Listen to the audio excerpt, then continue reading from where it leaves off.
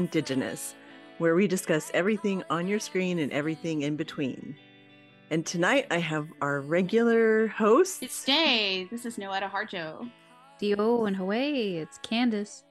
Halito, Chimichukma. This is Tully. Hi, it's Jason. And tonight we have a very special guest. If you want to introduce yourself and tell us a little about yourself. Oh my goodness, Madoe. I'm Jhane Myers. I'm a producer. I most recently produced Prey, but I've been producing for about 10 years now on different projects. I'm an Emmy Award-winning producer, and I'm Comanche and Blackfeet, originally from Oklahoma, so very proud to be doing this podcast with all my Oklahomies. Well, thank you for joining us. And I think it's kind of like old home week, since you know most, or at least a couple of us. Yes. How long? Let's see, who all of you worked with here before? Jason, we haven't worked together, but we know each other from the industry, right? And then Tully and I go way back, way back. Uh-oh, that sounds like a story. So I know Tully when he was out in LA off and on. Oh yeah, I forgot about that. We chicken and waffles. Yeah, Roscoe's Chicken and Waffles. Oh, now you have to tell us what that is. Oh, Roscoe's Chicken and Waffles, best waffles and fried chicken and greens and kind of like Oklahoma comfort food. So Steve, Judd, Tully, and myself used to always meet up there so we could, have that comfort food. All of the hip hop artists go there. Like, I don't know, Tully, you want to name some people that go there? A lot of people are there. Just Jane's the only one that really mattered. And if you ever see this movie called Tapeheads with John Cusack and I forget the other actor, but in that movie they do like a music video with Roscoe's Chicken and Waffles. So that's how I knew about it when I was a kid. It's good. And like Snoop Dogg goes there. It's open, like they have really late hours, so you can always get fed there. It's really nice. If you're in Phoenix, you have to go to Lolo's Chicken and Waffles. That's really good. I think we have that in Oklahoma City. There's something that's kind of taking your life in your hands when you go stand it. Noetta, have you been there? Oh, I can't remember who it is. It's one of those fried chicken places that move around and you have to figure out where they are. And well, if you find out where they are, let me know. I'm flying out to Oklahoma City in the morning. So. Oh, nice. Now, so you're from Oklahoma. Where'd you grow up at? I was born in Lawton, Oklahoma. I'm Comanche, so I grew up in my Comanche homelands. Graduated high school, moved away, went to college, came back in the 90s when I worked for Ralph Lauren. I was an account executive for Ralph Lauren Corp. And came back to Oklahoma. I was surprised I didn't see a lot of natives. I thought when I go in all the stores, I'd see natives everywhere, and I really didn't, and I was kind of disappointed. So then I went to work for the governor's office, and I was the director of American Indian projects for our state centennial. And I lobbied for that job because I wanted natives to have a part. How could you have like the second biggest population in the state and nobody's celebrating us, but you're celebrating like the centennial and the land run? Oh, heck no. So I was effective. I got to do that. Kelly Haney at the time he's my adopted father. I was a Senate page in high school for him. And that was like his second year that he was a legislator. And I just to see a full blood native, recognizably native, in there. I was so excited. So I made my senator. I was like, can I switch? I want to go work over there because he's native. And he was just like, fine, whatever. So he let me switch. So that was kind of nice. And I knew Kelly ever since. And at the time, Kelly was the head of the Appropriations Committee, which meant he held the purse strings for the state of Oklahoma, which is amazing. So I lobbied for that job. And I'm like, wait a minute, they're celebrating the centennial. And how can that be happening without Native involvement? And he said, he was for me, but like some other people that were pushing back were like, well, why would natives want to celebrate the centennial? I said, because we want to celebrate ourselves and we want to celebrate all of our accomplishments. And they were like, okay, fine. So I came out of corporate life and I went into state life, which was very different. Big difference. Yeah, especially budgetary difference. But, I wanted to do that to make a difference in people. And then from there, I started a PR company, and that's how I got into film. Yeah, that's an interesting journey to go from Yeah. PR to film. Just as a PR person, I went from higher ed to fed, which is also an interesting journey, but not ever in a film. I mean, my film career was very separate from any of the PR stuff that I did. I think, I'm always, wanting to look at different industries and jobs, but to be able to look without being like a part of that major workforce, so I can see what exactly I want to do and where I could fit. So from the state, I started a magazine, Oklahoma Casinos and Entertainment. First time ever a Native woman-owned magazine distributed by the state of Oklahoma for us. And to me, that's pretty amazing. That's something my grandparents would have never. I was raised by my grandparents, by the way. And so that's something that they would have never dreamed of. And I already had the contacts from working from the state to like tourism and everything. And they said, if you get me your magazines by the 25th of every month, we'll ship them out to all the, there were like 8 welcome centers at the time. So I was like, sure, we can do that. So that was kind of cool. That is cool. How many, let's see, I'm trying to think back. How many casinos were around? I mean, they're so big. We had 99. We had 99 casinos at the time. So I developed a key guide in the middle. So you could open up the magazine and right in the middle, you could see which casinos had a snack bar, which had fine dining, which had a hotel, which had concerts, all the venues, because all different types of people come over the borders and they can pick what they want without having to, go into something. So that was just kind of my idea and wanting to do something for Native people and Native gaming. So that was my way of looking at gaming by having a magazine, but I didn't have to have a gaming license because I wasn't on the floor and, whatnot. So that was kind of, a little way to take a look at things. Yeah, that's cool. That's a lot of information gathering and compiling and trying to translate to those people that are just stopping in to wash their hands and take a break. Mm-hmm. Pick up the magazine and take the guide. And yeah, it's kind of cool. I enjoyed that. Is that magazine still around? I don't think so. I think it changed and it's called something else now. But no, in fact, when you met me in LA, I was still running it from LA. So when I lived in LA, I was still running the casino.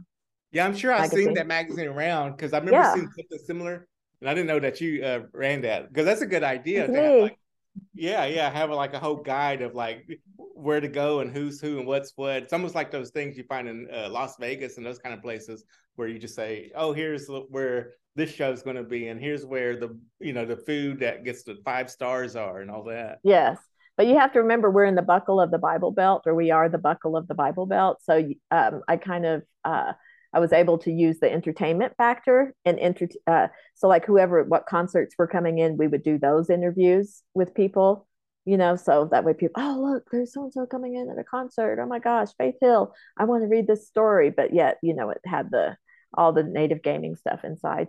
Yep. Creativity. You have to be creative and like think outside of the box. My thing is, what has not been done and why hasn't it been done, and can we do this? So that's my thing. I always want to do something different that nobody has done before. So what took you out to LA? I started working in the entertainment business. So when I had the magazine, when I was working for the state, I had to go visit all the tribal leaders and all the different tribes, and people were always trying to hire me. You should come and do this event for us, or you should come work for us. And I couldn't because I worked for the state, and that was the constituency, the tribes were and the tribal leaders. So I said, okay, when my contract is over and the centennial is over, I'll open my own PR company, which was Jhane Myers and Associates. And we dealt with tribal public relations. And so that's, I just opened that little thing in Oklahoma City, had about 5 people working there. And we just melded to whatever project we had. So I got a call from music from Larry Gatlin wanting me to handle something for him in Oklahoma and in Florida with the Seminoles. And I said, sure, I can handle that. And so I thought, well, gosh, this entertainment industry pays a lot more, right, than just basic, public relations in Oklahoma. So I just kind of like threw my name out there. I started like, promoting, my company out to everyone, like all over East Coast, West Coast. And then I got a call from Mel Gibson. for Apocalypto, and that's how I got into the entertainment because I worked.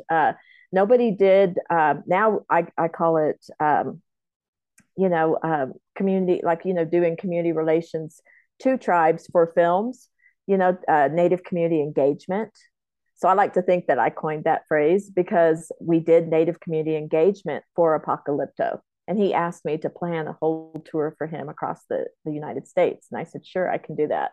So that was my first big, big client. And when I started doing that, I was like, oh, I could do this. This is fun.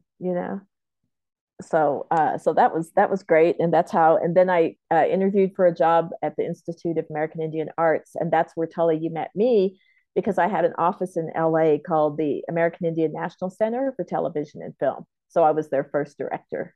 So you went from Apocalypto to I kind of doing everything, but you're also a fashion person, what do you call it? Fashion designer? Is that the term?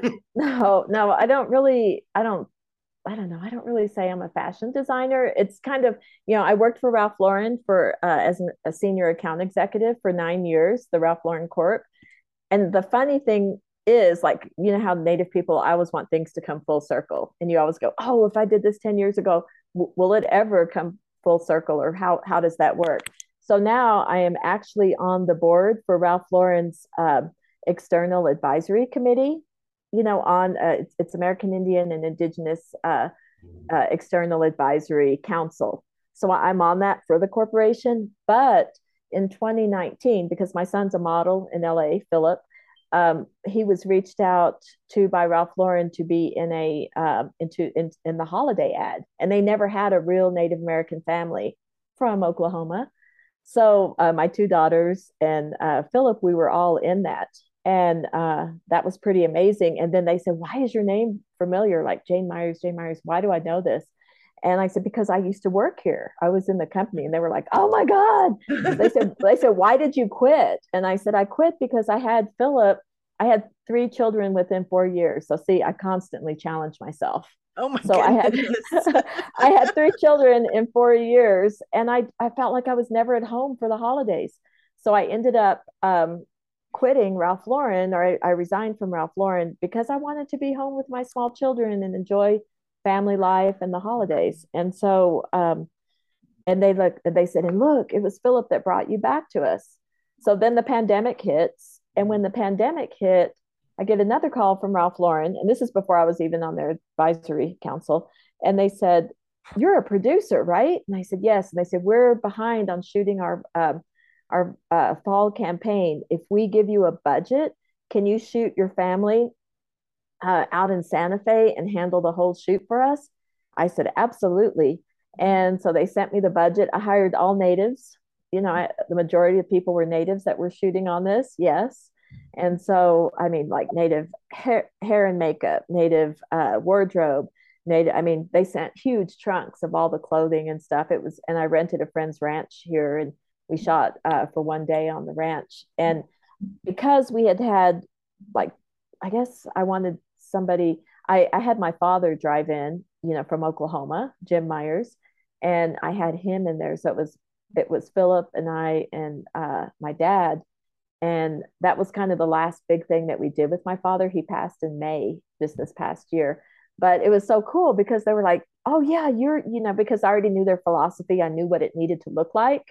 And so I produced it, and I would be looking at it, and then, okay, and I'd be in my outfit, and I'd run in front of the camera and be walking in, and so that was kind of interesting because we shot still shots, we shot video, we shot audio, like that whole day. We did all these different parts that they were able to put together. That's a lot. So things come full circle. So just know that.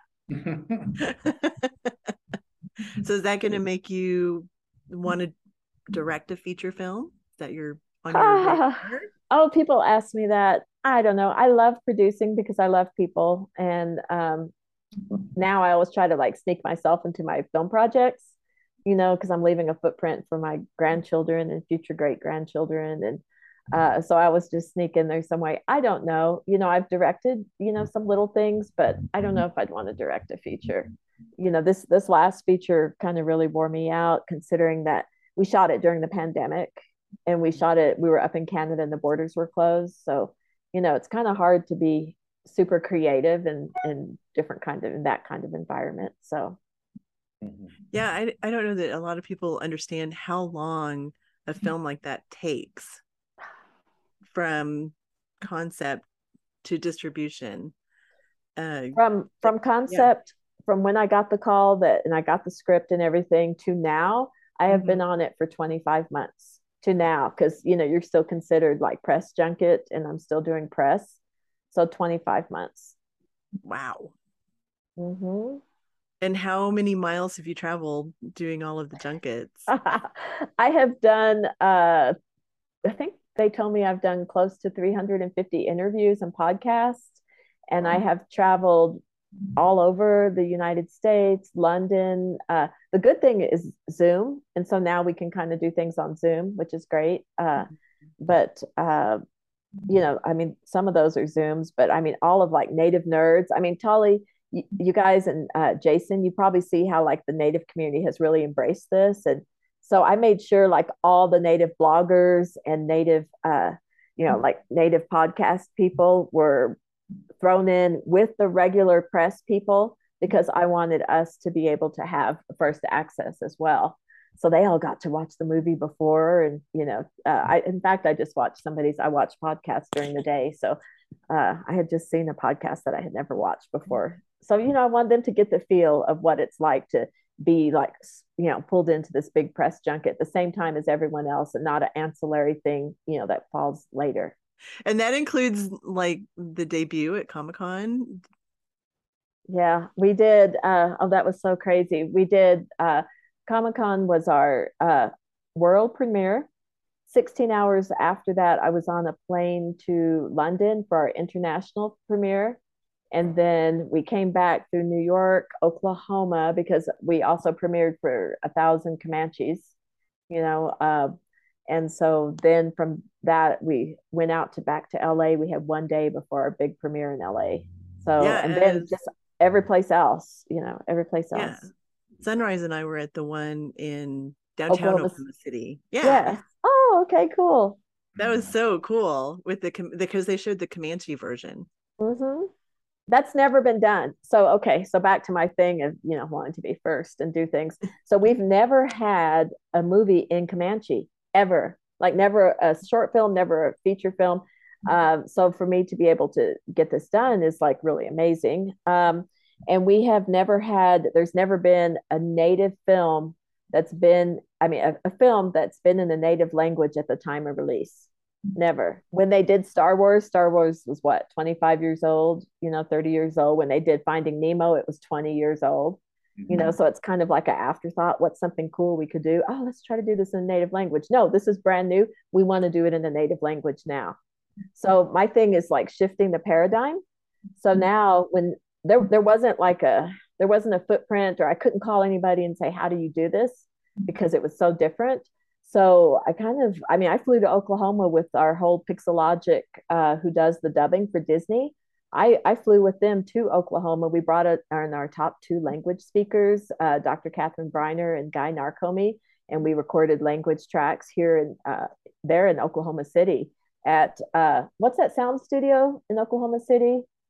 There's a couple. There's one in Midwest City. There's one right in the middle of Oklahoma City, but we recorded it there. And then I took it back out to LA. So, that's like phenomenal. So, and all of the actors did their own dub, right? Mm-hmm. That's why we had to record guide tracks. So they got the dubs and they got to hear it. So now things are different. Like, I think when they've done other movies, they've had native, that tribe speakers, and then they cast them in the roles.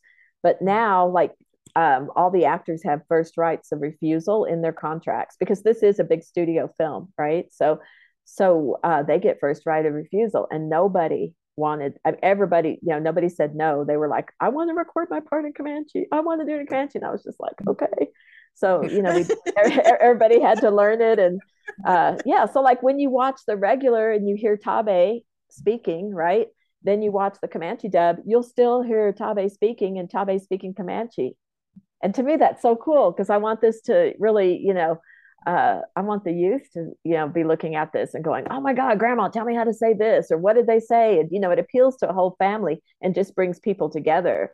Parents can tell their children what it says. Children can ask. I mean, it just broadens and opens up a whole language conversation. What is the Comanche language speaker's name again? That's Dr. Catherine Briner. She is the director of the Comanche Nation language program.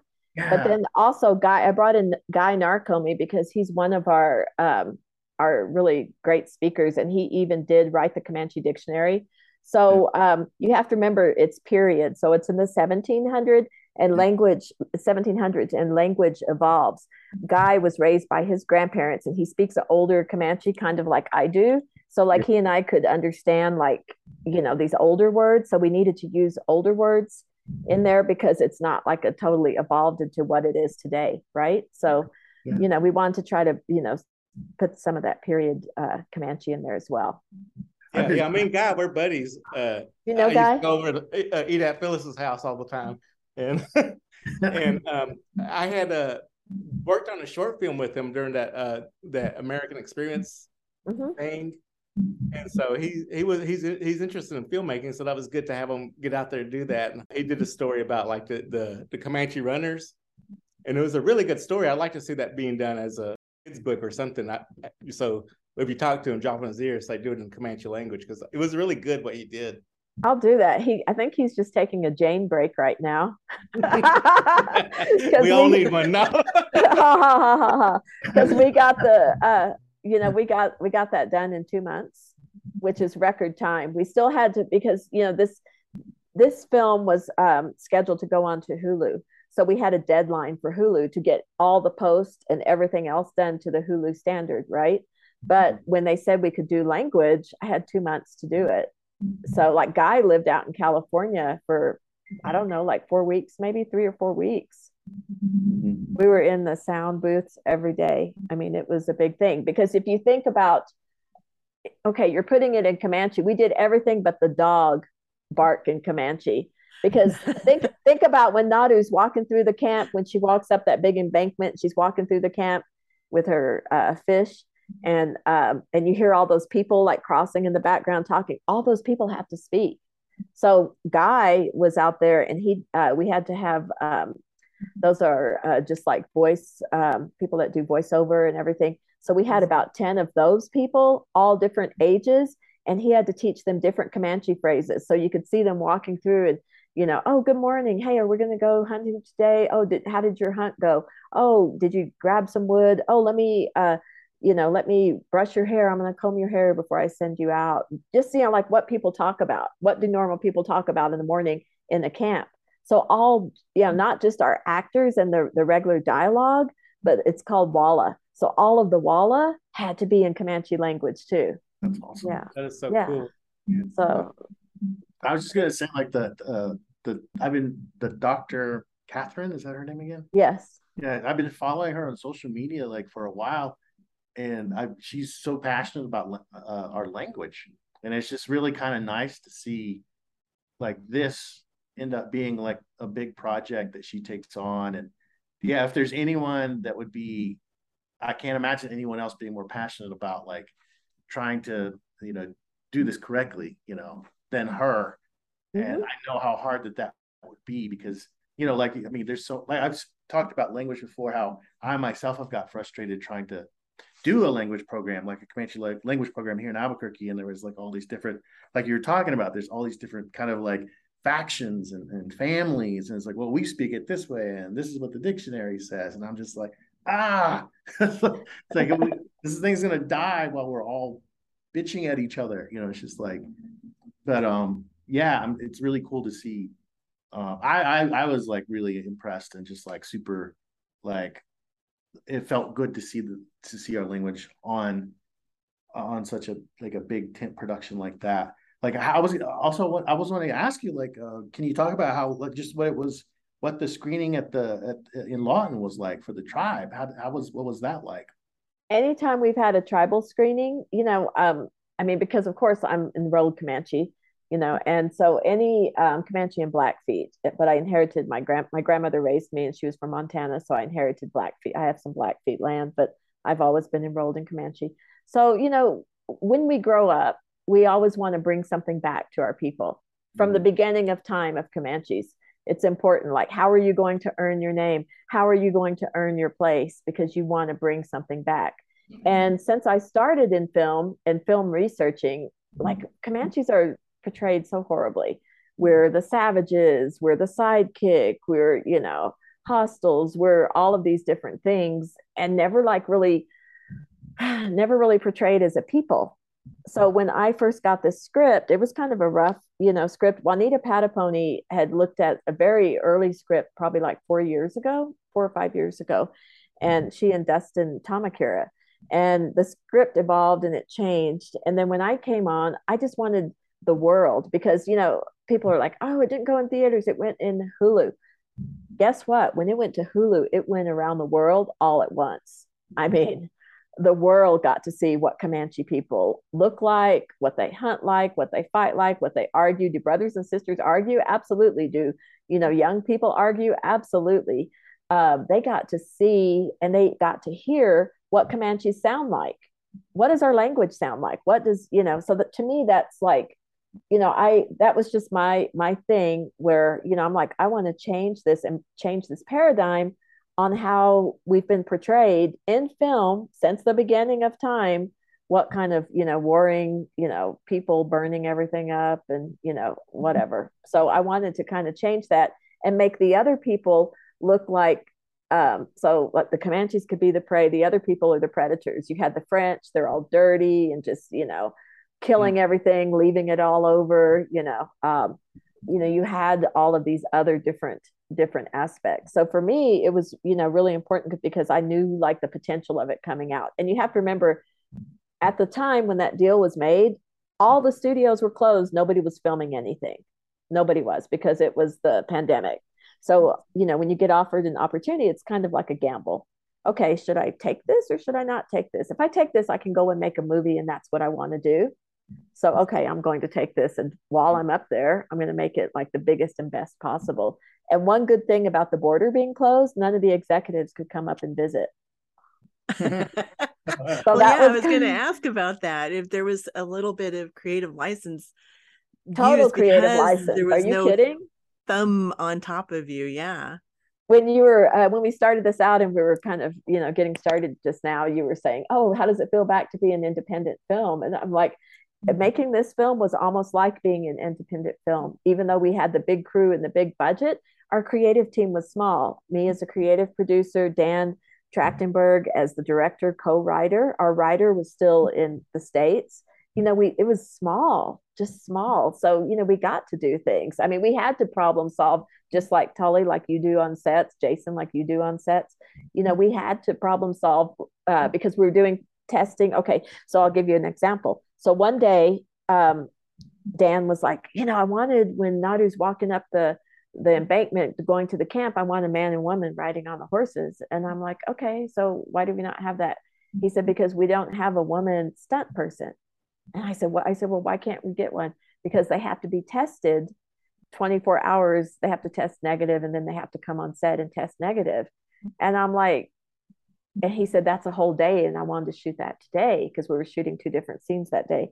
And I said, oh, well, wait a minute. I've been tested and I'm negative. I'll ride the horse in.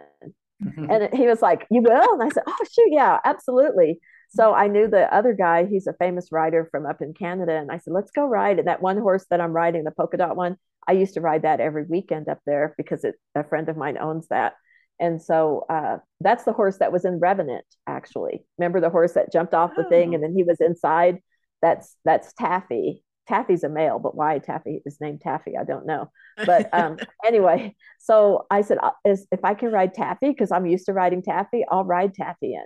So see, it's just like being on an independent. It's like, we have to get this shot. We have all this crew. We have all these things, but we don't have a woman rider. And I'm like, yeah, you do. And you have a woman Comanche rider. So if you look in the beginning, when you see those 2 horses and the woman has a cradle board on the side of the horse, that's me.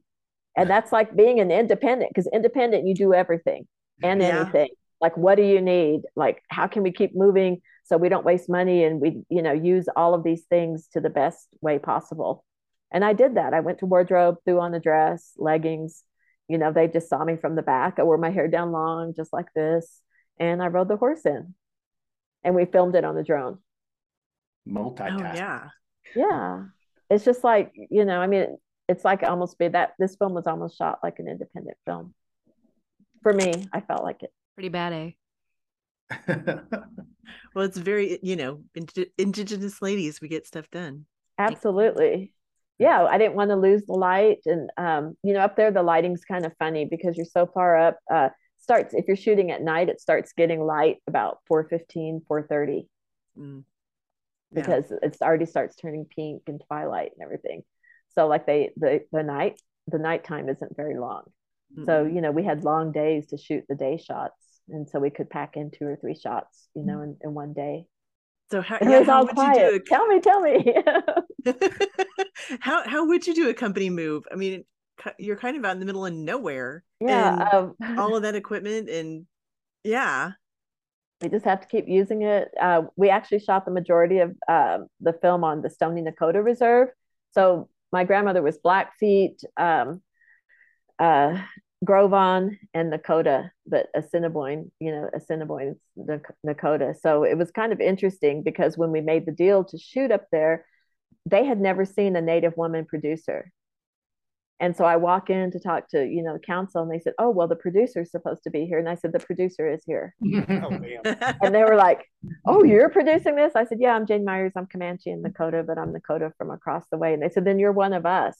So it was really amazing for them because it was empowering. They're like, usually like it's, how many people watch this, or who watches this? Because they say usually it's a white guy, like, that comes in here and, talks to us and makes a deal. And they saw a Native woman walking through, and it was just like, whoa.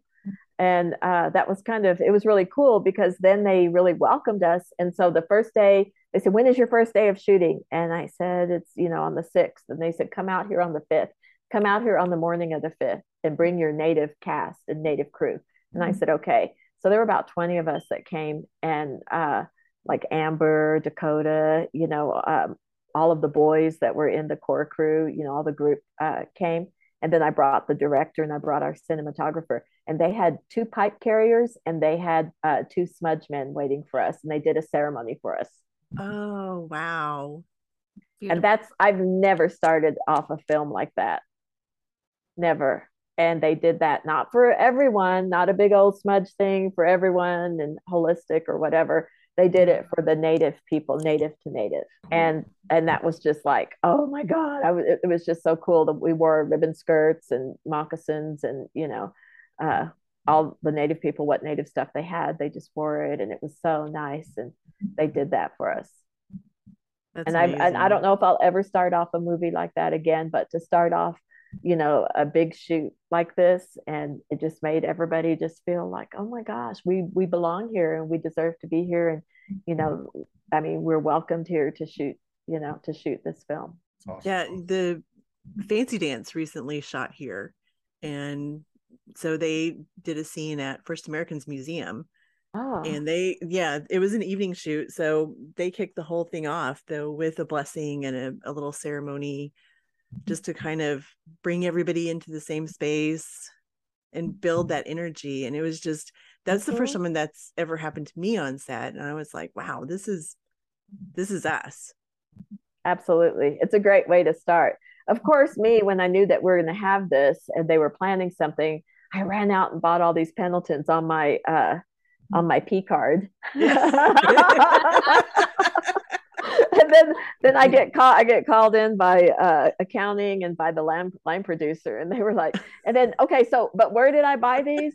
So I knew some Native people there, and I said, so like, where's like a good pawn shop where people go and pawn things? And I went there and they had Pendletons with the tag still on it. I mean, hello, I'm Native, right? Right. So I went and I spent like, I don't know, $900 Canadian, which is, more in American money, but on my P card. And they were like, "Jhane, why were you there using your P card at a pawn shop?" I had all these boxes of Pendletons. So yeah, I almost got in trouble, but I said, you know what, we're going to do this and do this right. If you don't think it's right, you're welcome to your opinion, but I'm Native and I'm going to be Native for the rest of my life. And if I come up here and I don't honor these people the correct way, then I can probably never come up here again. And I'll pay for it. You can take it out of my check or whatever. And I called diversity, and they have a great guy named Chris Kim that's over diversity. And he goes, "You're in trouble for what?" I said, "Because we're doing this thing." And I bought, I think I bought 2, 3, 4, 5, 6 Pendletons. And I said, I bought 6 Pendletons because we have to reciprocate and, do this. And he goes, "Oh, don't worry." He goes, "If they don't make you pay for this, then he goes, if they try to make you pay for this, call me back and we'll make sure diversity pays for it." Because he said we have to do things right. So yeah. So right off the bat, we started in a good way, and then I got in trouble. So that tracks. But it all worked out. It all worked out. Yes. I said, "Go ahead." Yeah, it was funny. Yeah, we did that. I was on set for the pilot for Reservation Dogs, and so that our last night of shooting, they had a little ceremony and handed out blankets, and yeah, it's really nice. It's very it makes you feel peaceful. I think it does. And part of like one of my things about using language and what I tell different companies and different studios and everything is, if your story is so dependent on our culture as a Native culture to make a good story, then you need to go the whole way, and you need to also do the language. Yeah. Don't just half do it. You go the full way and use the language. If you need our culture so bad to make your story, then you better use language. Mm-hmm. Yeah, and that's always been the misstep of non-natives whenever they come into our native world, is that they kind of take over and all these kind of things. And to having you as this advocate was like, the other blessing of it, because, we don't always have our native people as producers. We don't always have our native people as directors. And so they have those kind of people who know and understand why we need to do this stuff, the reason for this stuff. It's a part of our tradition. It's part of who we are. And that's kind of just, the P card things. I mean, anyone who's ever worked with budget probably like always comes to those heads whenever it's like dealing with indigenous communities. And, well, how can we get all this stuff? One time we were on a call where someone called it trinkets. He's like, "Why are we worrying about these them getting their trinkets?" And it's like, oh my God, you know how racist that is. Earlier, you mentioned Juanita Patapony. Uh-huh. She had read the script early on in its early stages. So kind of like how soon, I believe Dan Trachtenberg wrote the script, right? He was the co-writer with Patrick Asen. How soon were they like with the Comanche Nation working on the script, working on the film, trying to make it right? Well, like when you have a film that's in development before it's ever picked up by a studio, you don't know when it's going to be picked up. So I think he wrote that script like 6 years ago, 5 or 6, because he's obsessed with Predator, because his parents never let him watch it as a kid. So he had to see it when he got older by himself and just binged everything. But, he had all these different ideas for different Predators. For different times and different, different types of fights and different people, different societies. But the Comanche one was one that was in the forefront. So he let them see an early script. And I don't remember, because when I interviewed and I came on, the studio didn't even know Juanita had passed. And I said, they were like, "Oh, we have this great consultant or advisor we want you to meet, and her name's Juanita Patapony. Do you know her?" It's just like, I was just quiet. And I said, "Of course I know her." And I said, I know her very well. And I said, "But she passed." And they were like, "What?" I mean, they had no idea. So, that was kind of like really, they were like, "Oh, because everything shut down, during the pandemic, nobody was talking to anybody else. Nobody was communicating. So I made sure that she and Dustin's contracts, because they had a contract where the first half was paid, and then when the film actually got picked up, then they would work and make the second half. But I made sure they both got paid, on that contract, so it went to her family. And then I also had the film dedicated to her, which you never see in films. You never see a dedication like that to the Comanche Nation and to Juanita Patapony, because I wanted to make sure that the Comanches were very aware. Okay, so after we we were in post-production. It takes a lot of time to do all the effects. This is the first time, Tully, that I've worked with true effects. So you have FX, you have SFX, special effects, you have what else? VFX. There's like all different, like 5 different departments of FX. And the most important that they all think they're very important, or they all are very important. Should I say that? They are all very important. But then you have MFX on top of that, and that's the monster effects of the predator himself. So that takes a long time to put all these effects in. So when we had just a, director's rough cut, the music wasn't in, so I said, you know what we should do? We should take this to the Comanches. So in April, we had 80 Comanches. We had the tribal council, we had the museum people, we had cultural preservation, we had language, and we had a youth group.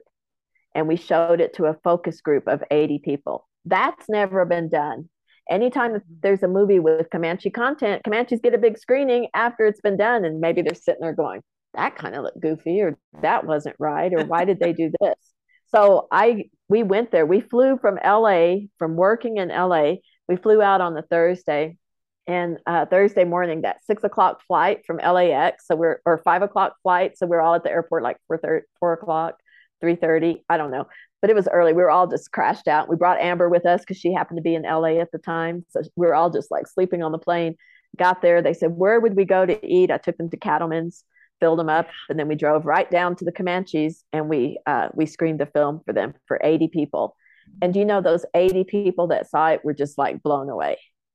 There was nothing like, you need to change this. I mean, they couldn't believe I had language parts in there about Muppets, and because in the regular film, we say Comanche words and stuff. So they really liked it. And then somebody said, thank you for bringing this and showing it to us, because I said, if you don't like something, now is your time. You tell me now, because when it comes out, I don't want to hear anybody saying, oh, they shouldn't have done this, or oh, they shouldn't have done that.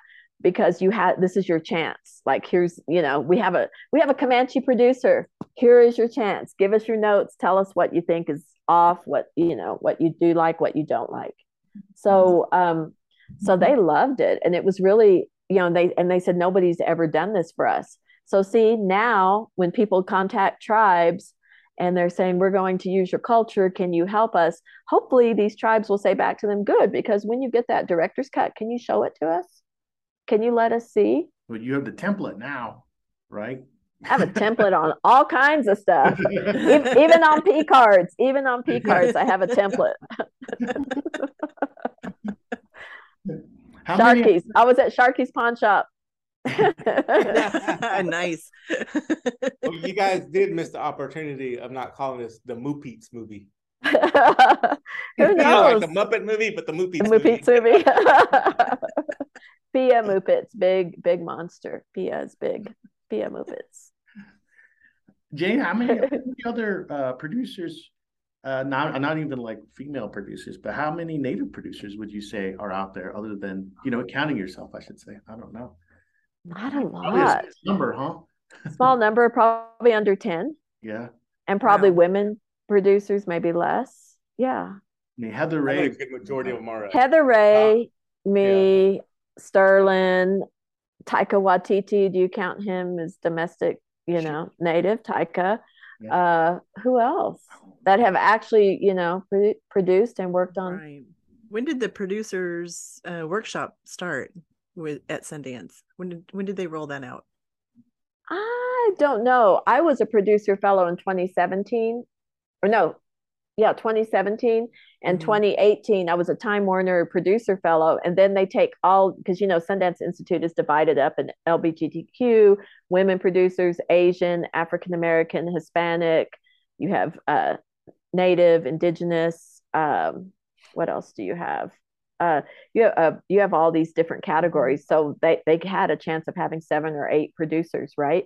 Then they throw them all together, and they let everybody kind of, like, depending on what projects you do and what you've done, kind of fight it out. But we don't know. I mean, they're just throwing this out on the table and saying, well, I want her because she said she's going to do this and this, and I like, her past work is this and this. And so I think when they did that in 2018, I got that fellowship. It's called a storyteller fellowship.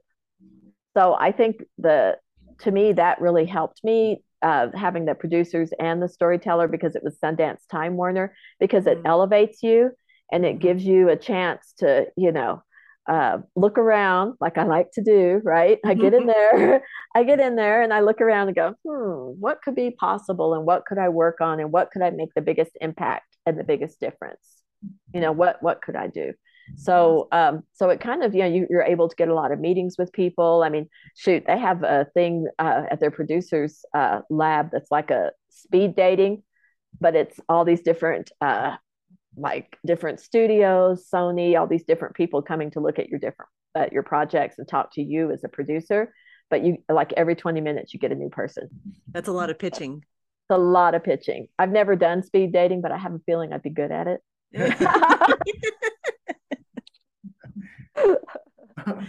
And maybe for our listeners that aren't quite familiar with a producer and what all they do and how they become one, maybe you could explain that for people that might be interested in becoming one. Oh, look, Tully's gone. I was just going to say, Tully, why don't you explain this? Yes. Well, producing, I've done all kinds of producing. I've done line producing. I've done, just regular producing. I like creative producing because I'm a fine artist and I'm also a traditional artist. So I know how to make traditional regalia and beadwork and everything. So there's many different types of producers. I've been an associate producer before. I've been supervising producer. Right now I'm supervising producer on a project for Universal. So the supervising means like a lot of work because, everybody comes to you and asks you, are we doing this, or how should we do this, or what do you think? And so you're over like all of the other, components of it to make sure everything drives. And like, I think I guess I would have been the supervising producer / line producer for the Ralph Lauren project. So, I've done every type of producing.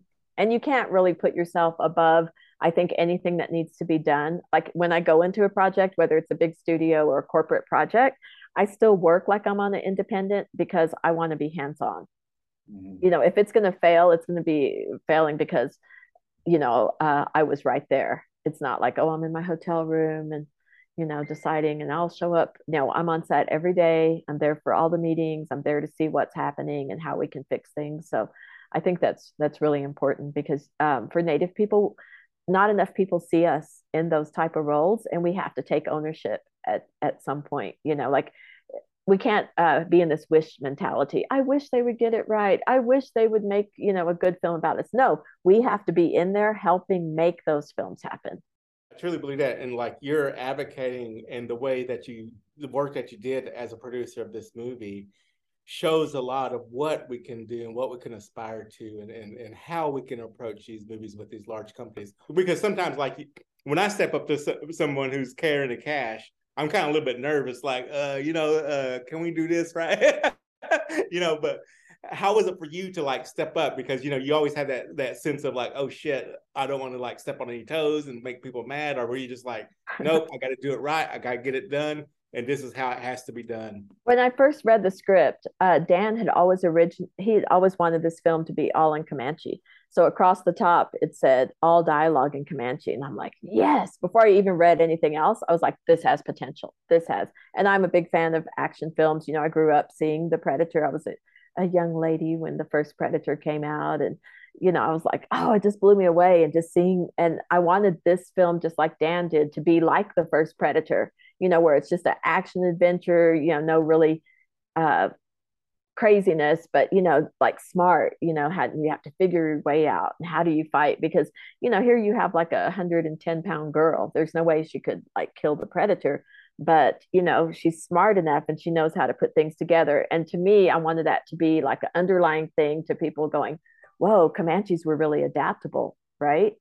Comanches were adaptable because Native people, we had to be adaptable to keep up with the takeover and the cultural changes and everything. So I wanted people to see how the adaptability of Comanche people.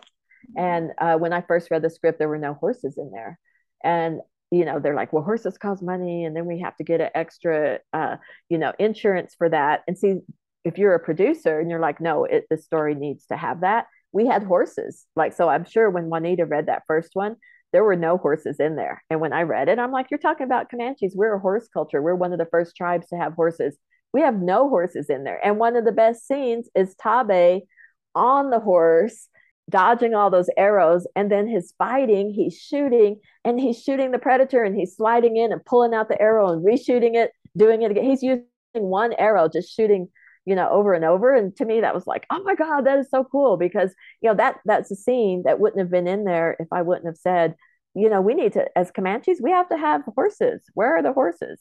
So no, I didn't really, it was big budget, but I think when I first came on, I would go into every department and start working with them. And people were kind of like, oh my God, I don't think Jhane thinks I know what I can do, like are my department heads, because I was working with them, right? But I'm used to being independent, and I go and work on anything anyway, right?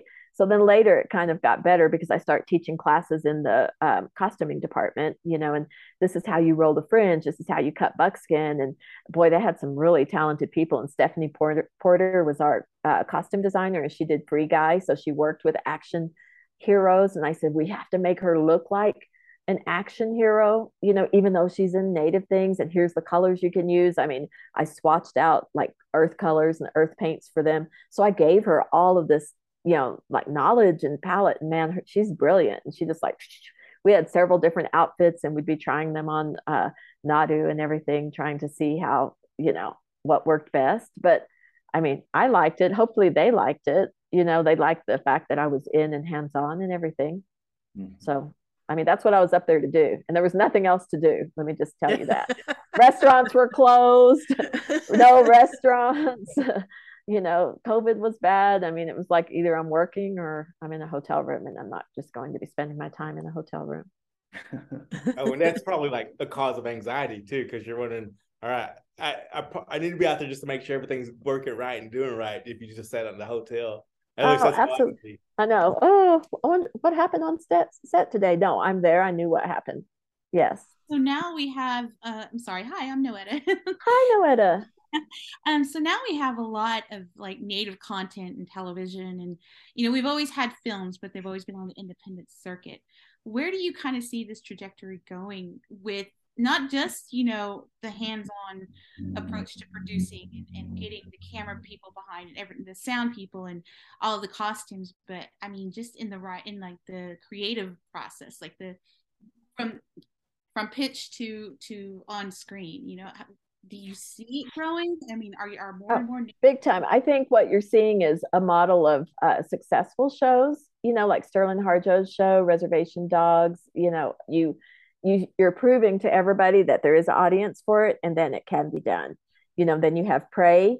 People are always saying, because I pitched tons of native projects, and they're like, that's a good project, but we don't know where it fits. We don't know where it would be. And you know what I always say? Put us on the top. Just put us on the top then. You don't know where it fits, put it on the top. Well, but we don't know what the audience is. And would it appeal to native people? And are they a movie-going audience? Or are they, now it's streaming. Are they a streaming audience? Crazy thing is, because some people are like, but it was on Hulu. It doesn't matter, because Hulu, we have access to a lot of numbers, right?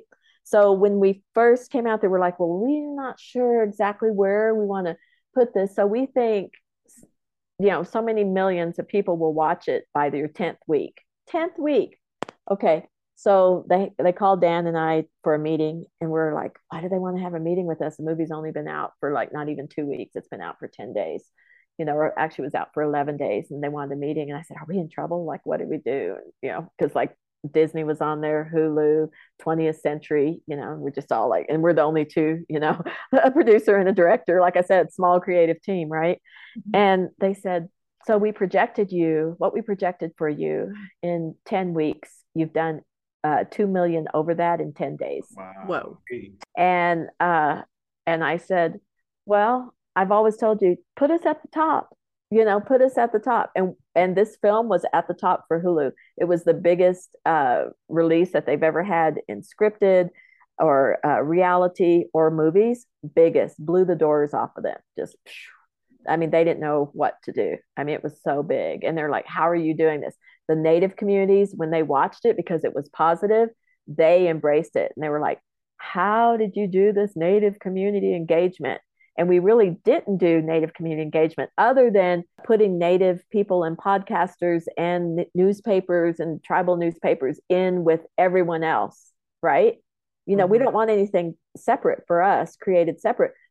Open that door and put us in with everyone else. So all of those people were mixed in with everyone else because I wanted them to have the first access, to have the chance to do the first review. I think this one lady named Johnny J. Do you know Johnny J? Sure do. She was like, okay, I have to tell you this because she recorded us on her podcast, and she said I was skeptical. She had Dan and I on there. She said I was like, a Predator movie with Comanches, like how is that going to work? And she said, and then I'm watching it and I'm crying, and like on the third time I'm crying, I'm like, why am I crying during a Predator movie?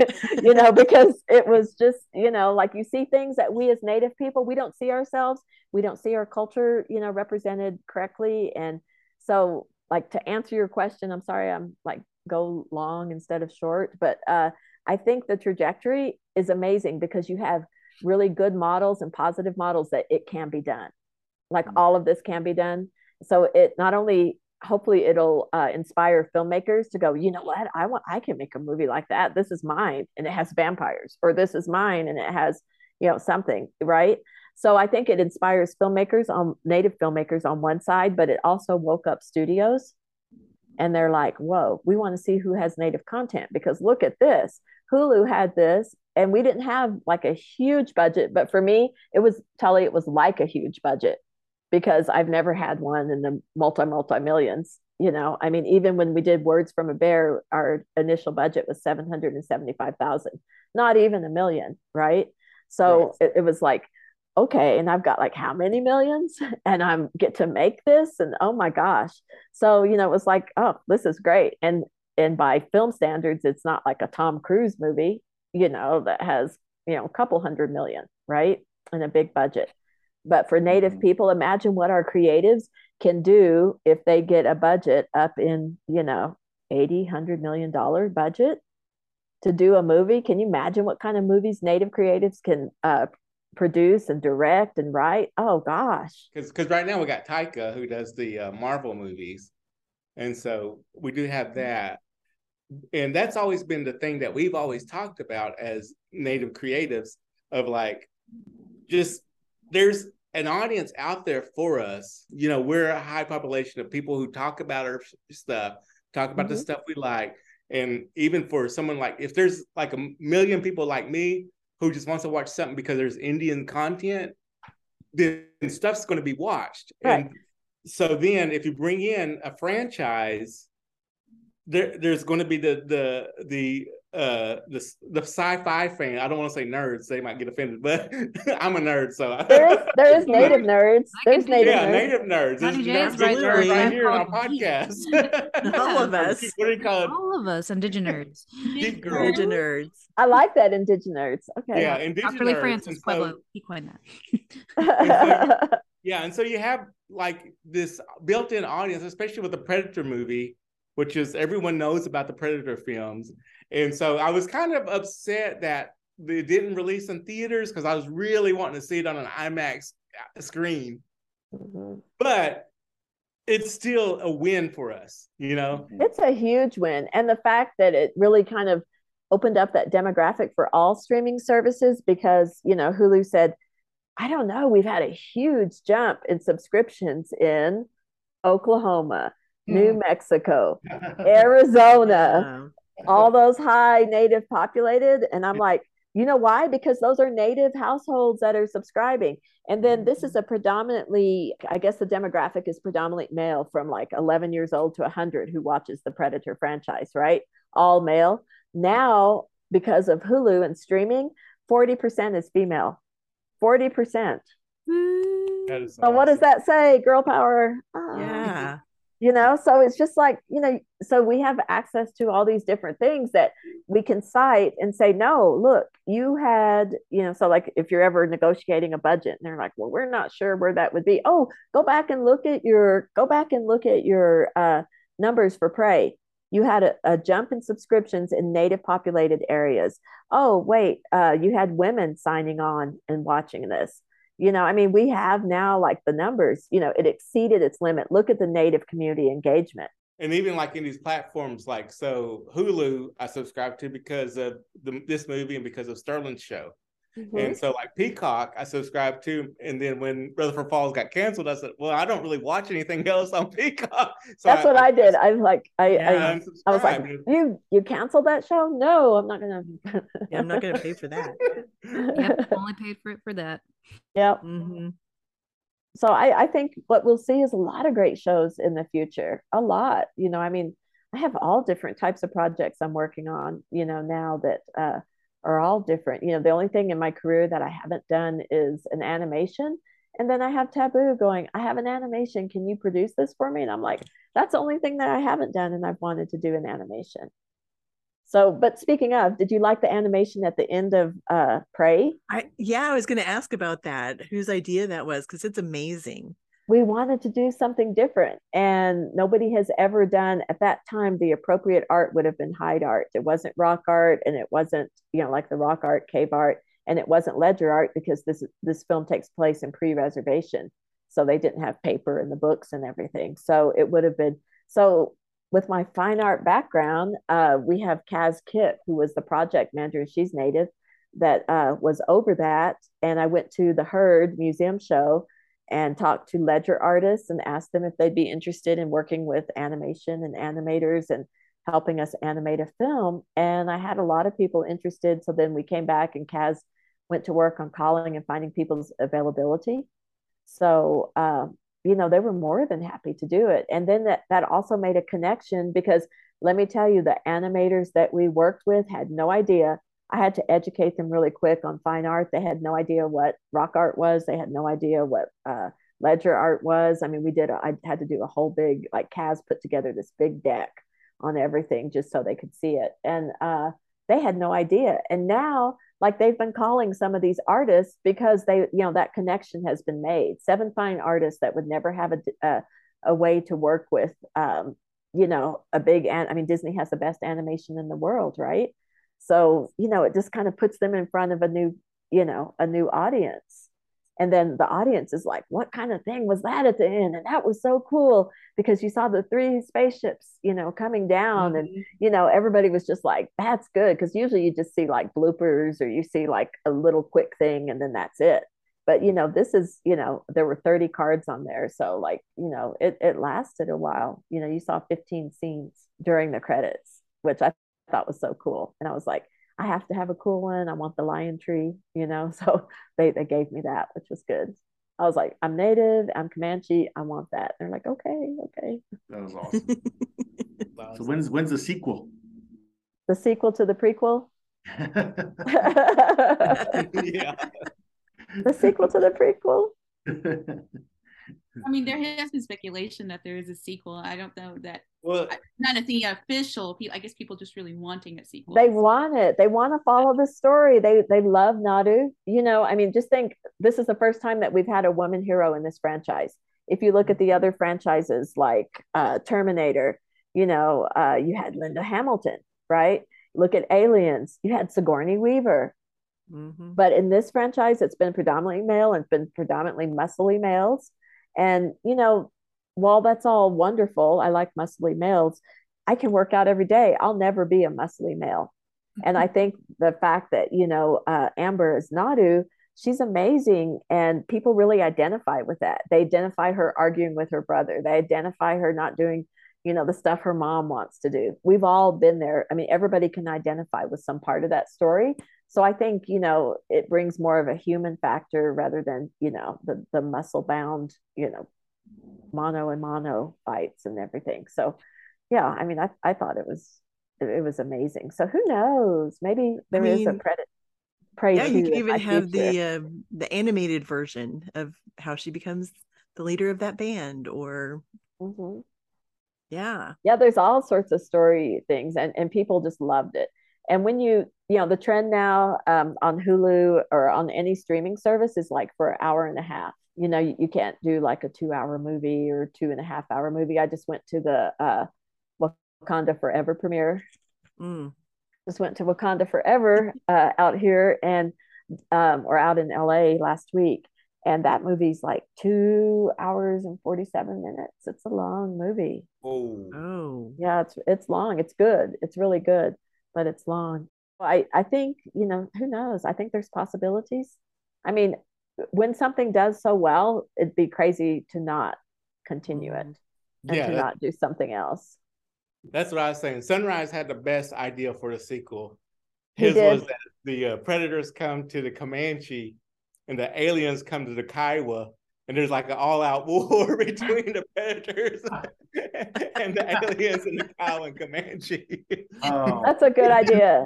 Sunrise is my cousin. So when we had like an early, in fact, I invited him to see the early screening, but I let him see like some early footage and everything while we were putting it together, because personally, I think Sunrise is brilliant. And he's just like, I mean, he knows about big film because he works on studio things, but he knows, so I wanted his opinion just to let him to see what I've been working on and what he thought and everything. So I brought him on early, as one of the people to take a look and see. Yeah, he did tell us about that. And I think everybody just loves Amber's character in that movie, just as a character itself. Like I was telling them, I was like, even if you took the predator out of the movie, you'd still have a really good movie about a coming of age story for this person. Right. And so, but we have the sci-fi element that makes it even better. And because it's sci-fi, you can kind of do anything with it. You can even time travel with her and the predators and going into different places and different spaces. Oh, yeah. She could go out to outer space and fight something. So there's ways you can fit her in within these predator stories, There are lots of things. And if you think about it, because, okay, so the second Predator 2, that's where Danny Glover was given that gun, right? Right. So for somehow they had horrible clothing in the 80s. I was like, I will burn any photos I find myself in the 80s, late 80s.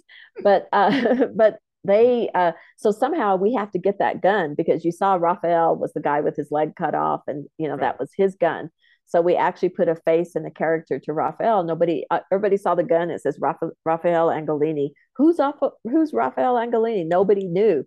And then here it is. You get to see who Raphael is. He's a coward, and he plays dead. I loved when he did that. I just would laugh. That was so funny. But so now we have to get that gun back to the late 80s, right? It has to make its way back there somehow. How does it get back there? Exactly. It's got to make its way. We can time picked it up travel, on make it happen. Alcatraz. I don't know. It's got to, because right now Nadu gave it to the war chief, who's probably by this time, he made her the war chief, so she'll have that gun in her belt. So there's all kind of possibilities. Are you kidding? All sorts of things. An animation, is there a specific animation that you want to do as a dream project? Taboo is doing really well with his writing, because he does still travel with the Black Eyed Peas, but he has a great writing partner, and they're writing the new Spider-Man comic book. Yeah, I Did you saw see that? Yeah. So it just he's came out got like last month, I think. Yeah, so he has a idea for his own character that kind of came off of his character, mixed race, part native, grew up in the city kind of thing. So I think that would be a cool project to do. I don't really have an animation dream project. I think that I try to make anything that I get my hands on or I get hired on to do, make it somehow elevated from what it was when I first received it. Right? Like, how can we tweak this? How can we make this bigger? How can we, do this to, like for the best thing to change the paradigm for Native people. I want Native people to be inspired, and I want Native people to be, who produced this? A woman produced this? A Native woman produced this? I mean, it just kind of goes along with the girl power of Amber, as Nadu. So I don't know. I don't know what else I'll make. I have, like I said, a few other projects on my slate right now. And but nothing. How can you top something like this? I'm sure you'll find a way. I'd like to try a few things. Yeah, I have a few things in here. We need a rom-com. I know we bring that up every time. No, I have it. No, I have it. Rom-com, you not need to work. I have it. No, I have it. Okay, so because I'm a big Predator fan, right, and I'm single, so I'm not the predator. I'm the predator. Yeah. Pre-dater. So like if a girl's been talking to a guy and she's not sure she wants to go out, they call me up and like, hey, I want you to go check this guy out. Let him take you out to dinner and see what you think. I'm the pre-dater, so I date the person before that person wastes their time or doesn't waste their time. And I get back and I go, well, so I went out with him. He's not very much fun. And he, we went rock climbing. He could barely climb, or he wasn't this, or he wasn't that. So that's the pre-dater, based on Love is Blind. And when my daughter was younger, my oldest daughter, Valencia, she's really pretty, and she wanted me to. That's when they had Date My Mom on MTV, and she was like, I want to submit us on Date My Mom. And I'm like, no, because I don't want to go out with like potential guys that you're going out with. And now it doesn't seem that bad of an idea. I'm like, oh, I'll be the pre-dater. I would totally hire you for that. Yeah. Yes. And then I show up and I'm wearing like my outfit, and I've got like some kind of Predator something on, and they're like, Predator, yeah, I'm the one that produced the Predator. Oh, okay. I mean, it's kind of, I don't know, the pre-dater. So that's my rom-com. There you go. Pre-dater. Don't steal my idea. How are your kids? Because when I last talked to them, I remember one was talking about directing films, and a couple of them have been in films. Is that correct? Am I correct on that? Pishan, okay. So Wakia is my oldest, and she's a ledger artist. So she lives in Canada. She recently had a tragedy. Their house burned down when they were out of town. Ooh, so, but she's doing fine. She just did a commission for the Whitney Museum. Her artwork is in like great museums. And then after Wakia Jhane is Pishan. Pishan did produce her movie. It went through the Sundance Filmmakers Lab, and she went through as a director. And I mean, she directed her movie. I produced it for her, and that's called The Daily Life of Mistress Red, and it's about a native dominatrix. Oh, cool! That's because she went. Yeah, no one's ever done it. No one's ever done it. So she went out. She went to school in San Francisco for film school. So she was like exposed to all these different communities that she had never been exposed to. Right. So she was like, oh, what if there was a native person, and what if this native person was a dominatrix? And so one of the lines in the film is she whips her clients. It's like getting her land back one whip at a time, because they're all white. They're white male clients. And the lead actress that played that, if you look up Mistress Red, I think her website's mistressred.com. If you look it up, Jennifer Rader, who was in Reservation Dogs, that was her first acting role. She was the lead in Mistress Red. So it's making its and actually Sunrise was a cinematographer. Yeah, I think he mentioned that episode or that short or is it a feature? It's a short. It could be made into a feature. But when we went and shopped it at Sundance, like on those speed dating things, like people are like, everybody says, oh, I have something that you've never seen before. And he goes, and then, they said, and then you look at it and it's something you've seen before. But they said, this is new. Like nobody has seen this. This is totally new. And it's a comedy. It's really funny. And it's, she's very quick-witted and kind of funny. And it's like, I've been sitting in audiences at film festivals and people just laugh and think it's really funny. So yeah, so Pishan's a hoot. She worked on Marvel's Echo. So she just got back from that. Before that, she worked on Outer Range. Now she's going back to work again on Outer Range for Amazon. So she's in the business and with studios. So I mean, we're getting in there. We're getting in there. And my son is a model in New York, Philip, and he's with DNA Talent Agency, and he models in New York. That's so cool. And we're seeing like these families working in the industry now, like with the Mid Thunders, with you. With Studi's family, kind of like those old school of the Barrymores and all that, where I can have all these different family names that people are going to recognize as. Yeah, I think it would be cool. The dynasty, like we could have native film dynasties. Absolutely, I could see it. Totally. Yeah, that is true. Mid Thunders, us. People just doing different things and working on different projects. So what like it. Taking over. That's what we're doing. It's good. What advice do you have? One whip at a time. What advice do you have for people who want to get into producing? If you want to get into producing, I think you should start working. Don't worry about the size of the project, and don't try to put yourself, well, I only want to be a producer. Do whatever you can. You know, for many years, I was just a cultural advisor before I actually got to step into producing. And I've worked on all types of productions. So don't like judge a production by its size, because a lot of Native, productions are micro budget, but you have incredible talent behind that. And it could be like that one gem that could, be your stepping stone and be your start.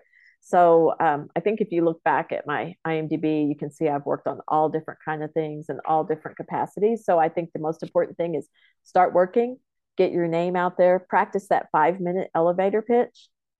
If you had 5 minutes with somebody, because I have found myself with a lot of different studio heads or at events where, I've had people that I never thought that I would, talk to. Like I went to the Saturn Awards, Guillermo, how do you say his name? Guillermo del Toro was there. Oh my God. He makes incredible things. And, it's just like, so have like your slate. Okay. You have 3 projects. As a good producer, you should have 3 projects in 3 different stages at all times.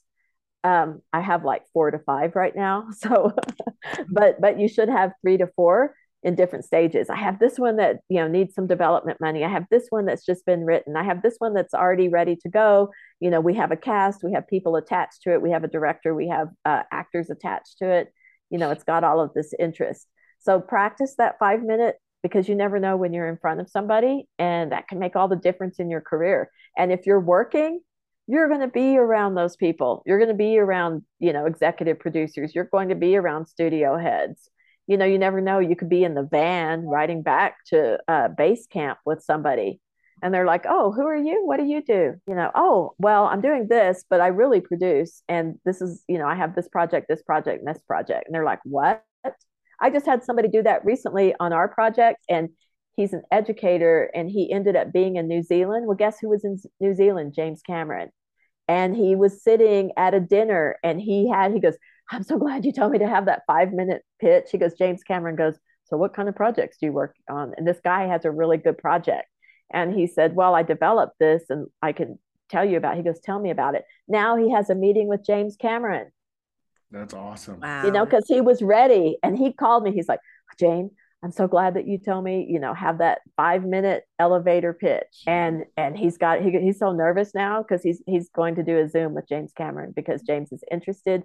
He took his information, and then James Cameron's people emailed him back and said he wants to talk to you.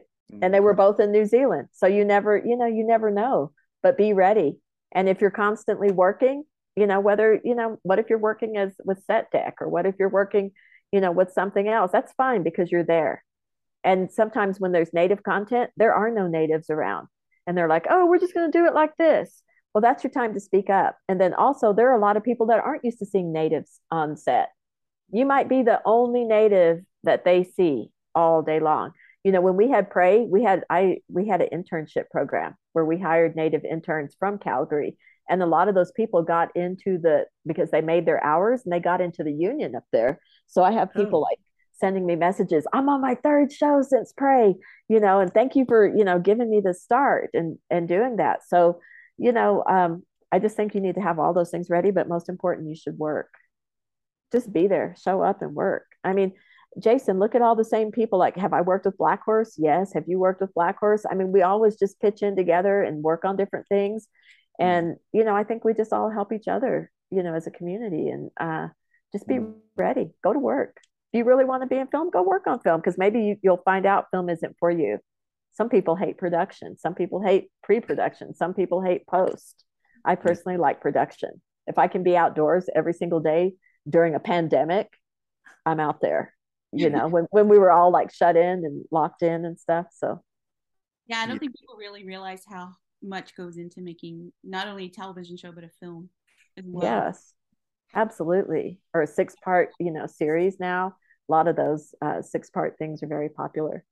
Yeah, I have some of those on the horizon, and it's like, this is like making a movie and a half when you start looking at it and dissecting the script and everything. It's like, oh, it's like making a movie and a half on this. What if you could tell us, what are you working on now? Like what? I can't really say, but I'm doing I'm doing a documentary. It's really important because I want more people like Sterling is getting a lot of awards. Awards are really important because that kind of solidifies us in Hollywood. So I'd like to have an Oscar. So I am working with an Oscar winning production company on documentaries, and we're doing a documentary for Universal, which is really good. And I have like a project out at HBO. It hasn't been greenlit yet, and couple of other projects. Once you work with, like 20th Century or Disney, they say you're in the family. So they're constantly bringing you projects to see if you're interested in and, what you're interested in. So there are some things out there. I produced 2 shorts when I got back, Rude Girl and Mistress Red. So I have those under my belt that I did while I was here. And then I pinch hit for Taylor Sheridan because I met him through Sundance, and I worked on episode 7, 8, and 9 of 1883. So, like I said, go to work. And it just so happened because I did 1883, now I have a meeting. There's Nicole Harjo, who's with Paramount now. And she just reached out to me today and wants to set up a meeting. So like, why? Because you're there and because you're working, and you're, may have not been like the job that I really wanted, but he was like, can you just help me? Because they needed an advisor and they were trying to find somebody. He said, just help me get through these episodes. And I said, sure. But I said, can I do it? I said, I'm in post right now. Can I do it remotely? And he's like, yeah, you can do it remote and just meet with my departments and help them. And I said, absolutely. So, just because I did that and he's on Paramount, now I have a Paramount, executive. Hey, Jane, we want to talk to you. So you never know. I mean, you just have to be there, like what does Woody Allen say? I shouldn't even say Woody Allen, but half of success is showing up, right? Yeah. So we have to show up. We have to show up. And the way that Native people are showing up in film, I mean, we're strong. I mean, this is the strongest we've ever been.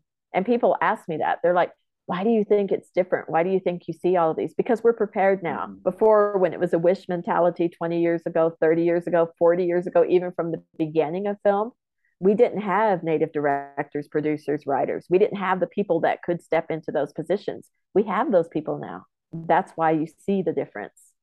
Because I'm sure Sterling Harjo speaks up and says, hey, wait a minute, when he's in the pitch meeting and this is my show and this is what it's going to look like, and someone doesn't understand, and he's going to say, no, this is my culture and this is the way it looks when you live in our tribal community. These are the cars that we drive. These are where we hang out. People like Sonic. I mean, he can bring that reality because he's standing right there.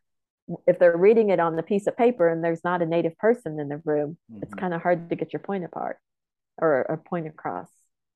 Well, and the people that we've talked to that are producers and creative natives, they are all dedicated to not only kicking the door open, but holding it open for other creative natives. Absolutely. Look at the credits on not our natives weren't just in front of the camera, but we had Native people, I mean, even down to post, Kaz Kip worked on the animation. You had Native artists doing the animations. You didn't have somebody just show it to them and go, oh, here, create an animation like this. No, these Native artists will create the guides and then you animate the action, whether she's throwing an axe and trying to pull herself up from the mud pit, or whether the dog's barking, or whether the ships come in. All of those were created by Native hands. Yeah, and it's even cooler when it's like, for me at least, like I see all these names I recognize. I was like, oh shoot, there's Jane, there's there's Guy, there's all these cats who are a part of the process. It heightens that feel of like just loving whatever you're watching. Absolutely. It's dedicated to Comanches. When does that happen? It's dedicated to Juanita Patapony. My father passed away during post. He passed away in May. So in the end, and Amber's brother passed away right before we started shooting. We were in pre-production and her brother passed away. So in the end, you have my dad, and then you have her brother, in there as well. So like, when do you ever see that? Because there's not even a concept to think Native people. If we're going to use your culture, you better be thinking Comanche Nation, or you better be thinking Arapahoes or Muskogee Creeks, or, whomever. I mean, that whole thing, now like the whole thing is changed. I think it's changed because we have a new model. Oh, look, they think the Comanche Nation. Oh, because, in the beginning, I forget what Oh, I know what it was. So when remember when she's hunting those rabbits, because see, they're supposed to be like storing meat, and she was hungry and all this stuff. They had her hunting rats, and I said, okay. So I used to hunt with my cousins, and I've never seen Comanches eat rats. There are 20,000 Comanches. You make us eat rats in this script, you're going to have 20,000 Comanches coming after you when it comes out. And they were like, well, what should it be? And I said, rabbits. Why can't it be a rabbit? And then you see her walking, and she's, she gets the rabbits, and she's carrying that whole thing. I mean, it's like just little things like that, right? Right. I said, we're a noble warrior society. You have to be like, we don't even eat fish. You're a bad hunter if you have to eat the fish. So, why would she be eating rats? I've never seen anybody eat rats. I've seen people eat squirrels and rabbits and bullfrogs, the big frog legs. And I said, but no, don't do that. And they changed it. It's very random. Rats. What the heck? No, we're not eating rats. No. Yeah, that's like if we could think of the worst thing to show a native person hunting and eating, I think that would be it. Rodents. I was like, whoa. Yeah. So just, I mean, you might be the only native in the room. And if you are, then you have a say. And you have a say whether you're working in catering or whether you're working someplace else and you see something that's wrong, speak up, say it. Whether you're working in Video Village and you're doing video or audio that day or whatever you're doing, but you're a native and you're on there. And, it's your duty as a native person to speak up for our culture. If you're on a set, you have a voice and you should speak up. And you might be the only native people see all day. Like we had so many natives working on this production. They had the grip Olympics, like in the downtime. And so like the grips were all like, and it was a native guy. It was a native guy from Sixica that won the grip Olympics because they had to carry all of like, I don't know, like 10 sandbags on each arm, and whoever went the furthest, and they would drop the bags wherever they were. And then they were walking on the road. And man, this native guy, and he was fit, really fit and everything, and he was great as a grip. And boy, he grabbed all those and he just kept on going. God, he looked so little. He was way down that road. We're like, you can stop. You won. He was just little, going away. He was getting smaller and smaller, just carrying those. And I was like, oh my God. And he won the grip Olympics. So all of those people that work in grip in Canada are like, yeah, we had him working in grip, and he won. He won the grip Olympics. We had a native guy. He walked. He beat us like by a mile. So I mean, you just never know. I mean, put natives everywhere. I mean, that's how I feel. We should be everywhere, and we should be at the top. Love it. Love to see it. That's what I've always wanted to see. That's what we always talked about. When we were kids watching, like you said, like those action movies where it's usually some muscle-bound white guy. When we're going to see the natives being those characters, it's happening now, and you're one of the leaders of that, of doing. I hope so. If I'm remembered for only that, I would just be pleased. And then doing the language and breaking that language barrier from the beginning, so people don't use our language as an afterthought. Use it from the beginning, and do what's right. So if I'm only known for that, then I'm fine. Yeah. Well, for me, you have. I mean, even like when we had our dog that was shown at the Indian market, and they didn't even tell me that it was in it. Remember? And you had to call me and say, "Hey, man, you're winning an award tomorrow. You gonna be here?" It's like, "Oh shoot, nobody even told me." So we just hopped in our van and hauled ass down there to get there. I said, "I would have been there all weekend, man."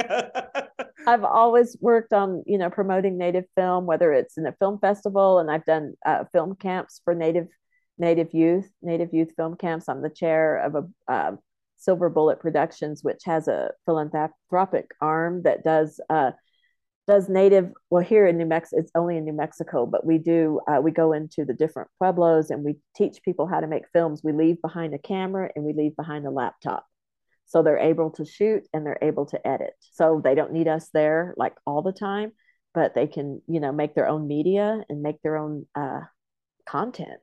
I mean, the more content we have, the better. And the more that you have Native kids interviewing their grandparents or tell me a story and they're shooting on the camera, incredible.